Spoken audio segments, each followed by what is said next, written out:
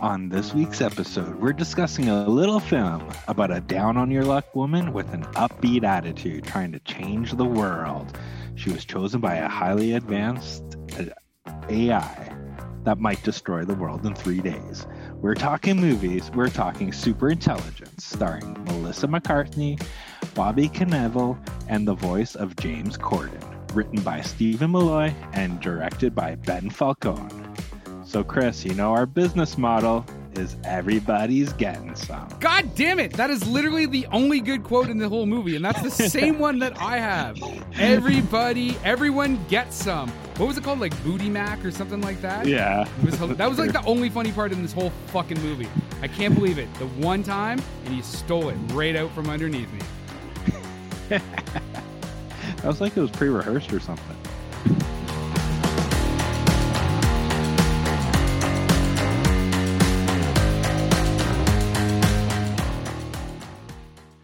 Hey everybody, and welcome to yet another episode of How'd You Like That Movie? And as Scott said, we're talking about the 2020 movie Superintelligence. You know what? I'm going to kick this to you real fast, Scott, because I've got a fucking whole lot to say about this movie. So why don't you take us away? I just want to say welcome to the future of cinema with streaming.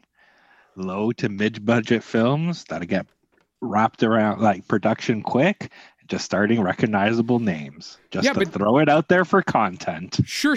And I mean, I'm going to 100% agree with you, and we're definitely going to talk about that later in the show. But this did not start as a film created for the streaming services. This was supposed to have a theatrical release, but COVID fucked that up, and probably for the betterment of this film. So yeah, what was your take on this movie? Like, it was, it was doable. Like, I watched it. I enjoyed bits of it. It was predictable, like any kind of rom-com movie, if you want to consider this a rom-com movie. Yeah, actually, what would you consider this movie? I don't know. I just thought, at first I was like, oh my God, it's fucking Skynet. But you get to actually deal with Skynet for a while just before the fucking Terminators take over. But yeah, I'm guessing it's a romantic comedy and at its core. Yeah, so I had some trouble placing it because at times it felt like it was trying to be like a romantic comedy, and then sometimes it was trying to be like a dramatic comedy. And I'll be honest, I think it never actually succeeded in being any of those fucking things. Like, it tried to be a bunch of stuff, and it didn't work out. Like the drama. Okay, so do you have any, before I start just fucking chopping this film up? We can go back and forth. Okay, just feel free to interject at any point, because I'm going to go on a bit of a fucking rant here. Well, that's nothing new with this podcast. This is true. So, okay, the reason I don't like this movie is multifaceted. So first off, I thought the plot premise was silly, and the plot premise also takes a bit of a turn, right? So originally, there's going to be some spoilers. I mean, I don't think it's going to wreck this movie because the movie's garbage, so I don't know how you wreck garbage, but just in case.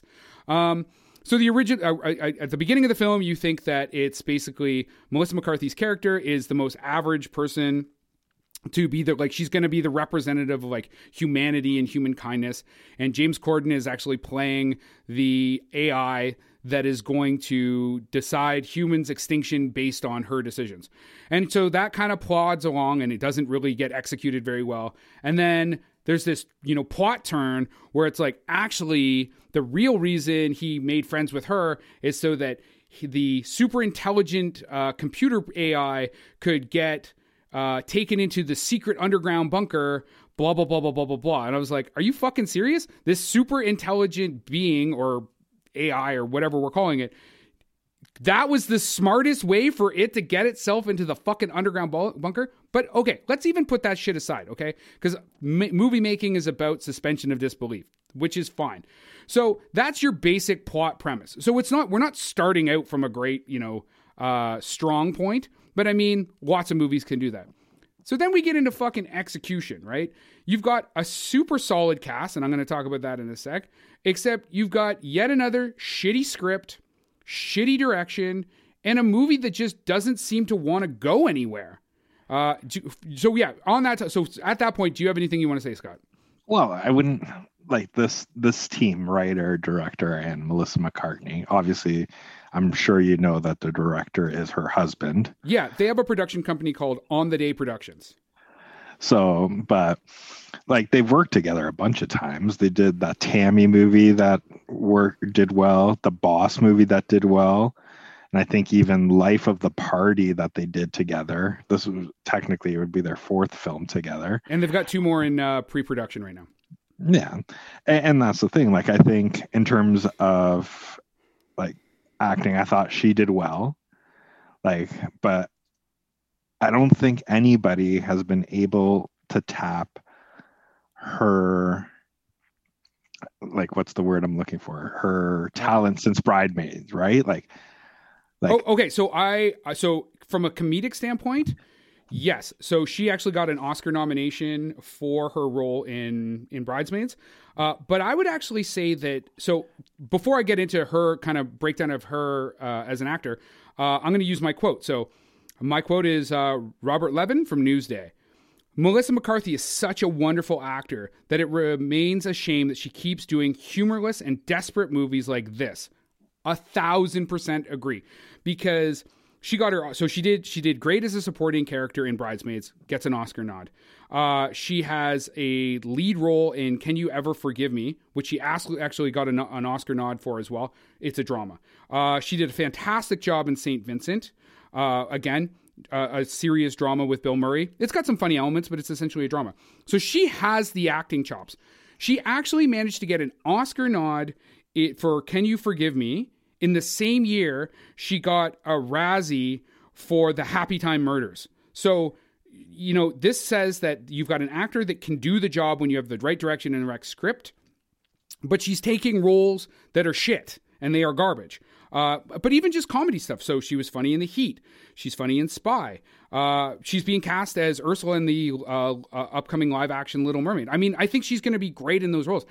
I just don't think that actually, I don't want to say she cannot stand on her own feet as a comedic actor in a lead. What I would say is she needs to make some decisions about how much work she wants to continue doing with her production company, because her husband cannot fucking, he can't fucking direct Ben Falcone. Like he clearly, like his move, and I'm going to talk, I've got a breakdown about the films they've done together with their production company.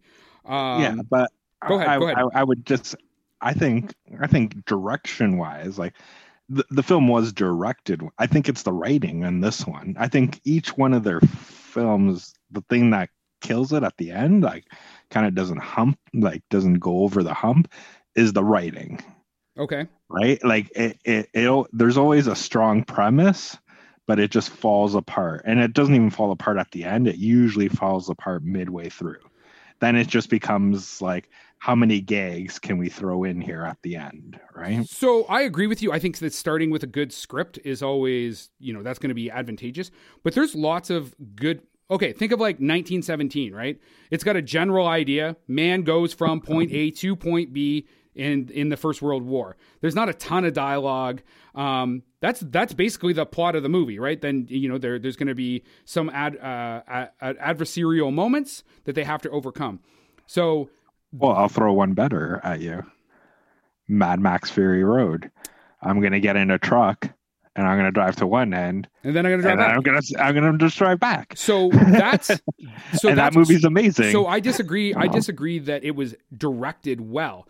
So first off, let's roll this back. So first off, they're the production company. So they chose what script they were going to work on. They chose all the casting. He's the director. So from a production standpoint, if you didn't have a good script, get a better fucking script. You made a choice to put yourself in as director. You made a choice to choose this script. So first off, that's on you because you're the fucking producer. So now you've got the script that you chose, and you need to, as I've said in other podcasts, being a director is about being the author of the film, and so the execution is up to you, especially when you're fucking the producer. Because there's lots of stories of directors that have been able to pull the like, hey man, the production company got involved and like fucked up my vision. He can't get away with that. So he's got a bad script. He doesn't execute it very well. The lines were flat. The acting was flat. both Melissa McCarthy, actually, so you've got Melissa McCarthy, you got Bobby Cannavale, you got James Corden's voice, and even Brian Tyree Henry. All of these are very, very, very skilled actors. And it was this flat, boring, like, I didn't, the only reason I finished the movie is because I had to do a fucking podcast on it.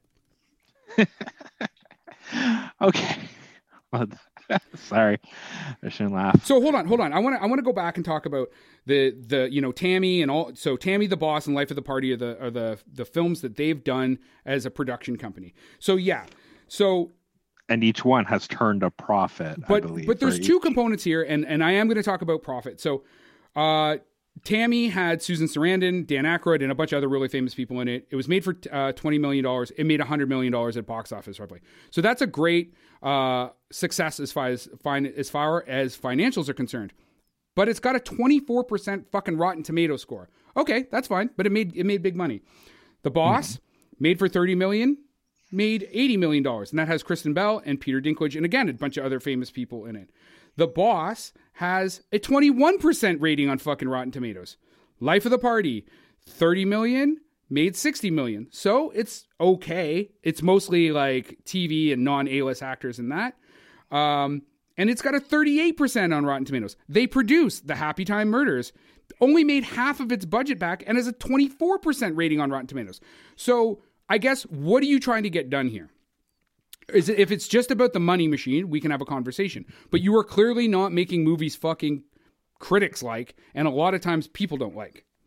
Right. And I think that's why with the whole, this was supposed to be in theaters and then they agreed. One of the first ones to agree to shift it to HBO Prime or HBO Max is they technically know their audience. Movies like this, in reality, not that many people are going to theaters for anymore. Right? Well, that's why Adam Sandler makes a killing on Netflix. Sure. And I think it is a big risk to take it into the theater. It can do well, but I agree. The mid-range rom-com or just even general comedy and stuff we are probably going to mostly see it on the streaming services. Exactly. And that's why it probably did well there. I don't have any numbers in terms of what the viewership was on HBO Max when it got released. And I think that's where we're going to see all this stuff now. And well, with COVID and everything like that, who knows in terms of cinema, right? When the next time we're actually going to go to a movie theater, yeah. So, and I think this is the content we're going to be seeing a lot of in the next few years. Like, if you guys haven't seen it, go on our Twitter. We posted the 2021 sizzle reel of Netflix, and every movie just looks like a mid-budget, nothing high budget. And it's just name your genre, whether it's a superhero movie, which Melissa McCarthy is apparently in with Olivia Spector, or sorry, that's not her name. That's not the co-star's name. But anyway, it doesn't really matter. The point is that it's all these mid-budget films, right? Because they don't have to do a big ad campaign. They don't have a $2 million price tag that they got to fucking recoup like Tenet. And I agree with you. I think that. So first off, I just sorry. I just want to say it's with Octavia Spencer, directed by her husband Ben Falcone. Oh, which film is that? It's called Thunder Force. Oh yeah, I thought that was still in pre-production, so it's coming out already, right? It's coming out this year. Yeah. My note for Ben Falcone is maybe stick to acting, buds. Maybe stick to. He is good at acting. He's fine. But I mean, he plays little minor roles with his wife. Like, so. First off, so Superintelligence also did shit. It's got a 30% critic rating on Rotten Tomato and a 28% audience rating. So this is where I'm actually gonna cut this group of people. I've kind of lumped them all in together, a little bit of slack, and this is why: is that if what I see from all of this is a couple and a close, like including the writer, like Steve Mallory. He was a writer on The Boss, and he was an actor in this and a bunch of other on the day productions films. Is it kind of feels like a group of people that are like, hey, let's make fun movies, and they do turn a little bit of a profit, right? So like they're still in the black. So I'm going to give them some like kudos, credit, slack, whatever, as like an indie production company that they're like, fuck it, we just want to like make movies for ourselves. They still make 50% of their money back. And if they go to streaming service, it's probably even going to be a better return on investment. So in that respect, that's fine. And if they keep going down that vein, that's totally cool or whatever. But they still are going to get criticized for the movies if they end up on this fucking podcast. Because like, if you want to make garbage, I'm going to fucking call you garbage and like dumpster fire garbage. And these guys make dumpster fire garbage right now. See, in your opinion though, which obviously that's you're the whole entitled fucking point of this podcast. It's Chris and Scott listening to Chris's opinion. that literally is the fucking point of this podcast. But I think there's still an audience. Like people still watch her and watch these films and enjoy these films. Sure, right? absolutely. That's why they're still getting hired to do more. Well, right? As I said, like they other than Happy Time Murders, every one of their films have made at least 50% of their budget. So which that's not bad. I mean, I'll take $30 million on a $30 million budget. Like I'll take the 30 million of like white meat on there. Sure, fuck, why not, right? Yeah. Now, did you yourself enjoy Happy Time Murders? Yeah, at points it was kind of ridiculous. It was kind of funny. Like I fucking love that movie. Oh my god, the Muppet sex, that was my favorite part. Oh my god. And you're right. It was like Team America. Yes, actually, yeah. It was very much like Team America. Just that zany kind of wacky, like when he's coming all over the place. Yeah.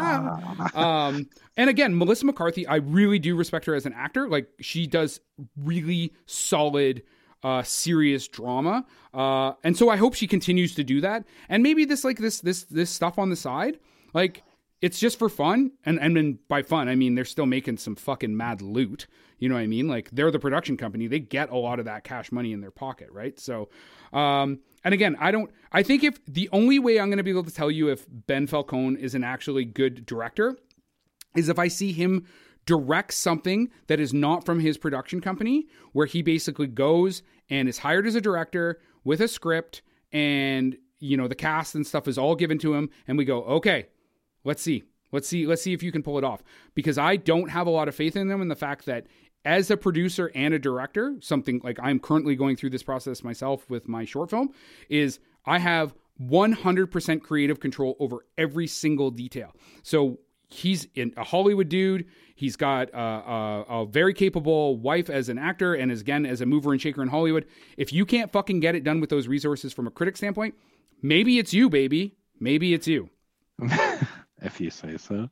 Because you're a jerk. I am a jerk. I want to talk about the director of photography here, and because I managed to seem to pull this out almost every podcast. So Barry Peterson is from Alberta, Canada, which is a province up here in Canada, which is, again, I love to give shout outs to Canadians. But he was the director of, I mean, this isn't a really cinematic movie, so it's not super, important to know who the DOP is. But I mean, they still frame up all the shots and stuff. But he was the DOP on Zoolander. He did both Jump Streets. He did the movie Game Night. So he's like almost genre specific director of photography. And again, he is from Alberta, Canada. So that's pretty fucking awesome. Now, did you have anything in this movie that you actually enjoyed? Like a scene, anything like that? Not enough. Not anything that stood out or made me even want to take any notes on it, because yeah, I was like, it kind of, at points it felt like especially when James Corden's character gives her all the money, it was like kind of Pretty Woman-esque. I was like, it was very flat for me. Like I said, what about you? Was there something you liked? I loved it when they did the Kit voice. I got a little kick out of that. Okay. Yeah. I mean, this movie is an hour and 46 minutes long. You're right. There's about 45 seconds of enjoyment in the whole fucking movie. Oh my God. You're just looking for sound bites for the Instagram. Well, okay, look at this cast though. Like, okay, a movie so you got Melissa McCarthy, we've already talked about. So Bobby Cannavale, he was in The Station Agent. He's in Blue Jasmine. He's in Spy. I, Tonya, The fucking Irishman. This guy's, plus he was in a bunch of like HBO shows. This guy's a fucking solid dramatic actor. He's like fantastic. You got James Corden, who's, I mean, I know he's just voice acting and stuff, but this guy's got a BAFTA. He's got an Emmy. He's got a Tony. He's, carpool karaoke guy. Like, actually, interesting, my note here for James Corden, and I thought this was super awesome. He paid the salaries of all his all his employees when they were furlonged during COVID. He personally paid their salaries. So fucking that's awesome, James Corden. But Brian Tyree Henry, this guy is in like If Beale Street Could Talk, Widows, Joker. He had a starring role in the TV show Atlanta. He was on Broadway with the Book of Mormon. He's got a fucking master's in drama from Yale. You know what I mean? Like, these are solid. You got a solid cast here, and you make this piece of shit? Fuck that, man. It's a waste of fucking talent. You have me speechless. You almost turn me around. I still somewhat like this is, well, I guess it'll never just be on the TV. They're going to have to actually select it, which I probably will never select to watch it again. But if it ever is on the background, I may just let it run and watch it again. I will not. This is, as I was watching this, I was almost like, Scott, this is what gets you banned from picking movies. Well, you said a comedy that was recent, and I literally had my crave up. And I'm like, oh, this movie is fucking recent. Anyway, I think I've said my position. I think the story was flat, poorly executed, not worth my time. Would not recommend. Do not watch. Danger, Will Robinson. Danger. Do not watch Superintelligence. And that's all I've got. Yeah, and real dated fucking stuff with Danger, Will Robinson. Who the fuck watches Lost in Space anymore? And I'm not counting the Netflix remix show. But all right, that is our rant for the day. Follow us on social media at How Do You Like That One, and email us at howdoyoulikethatmovie@gmail.com.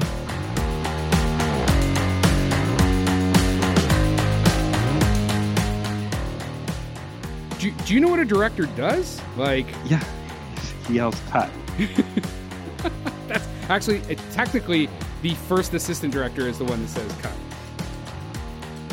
Production by Rod Shaver, Vader Monkey Productions.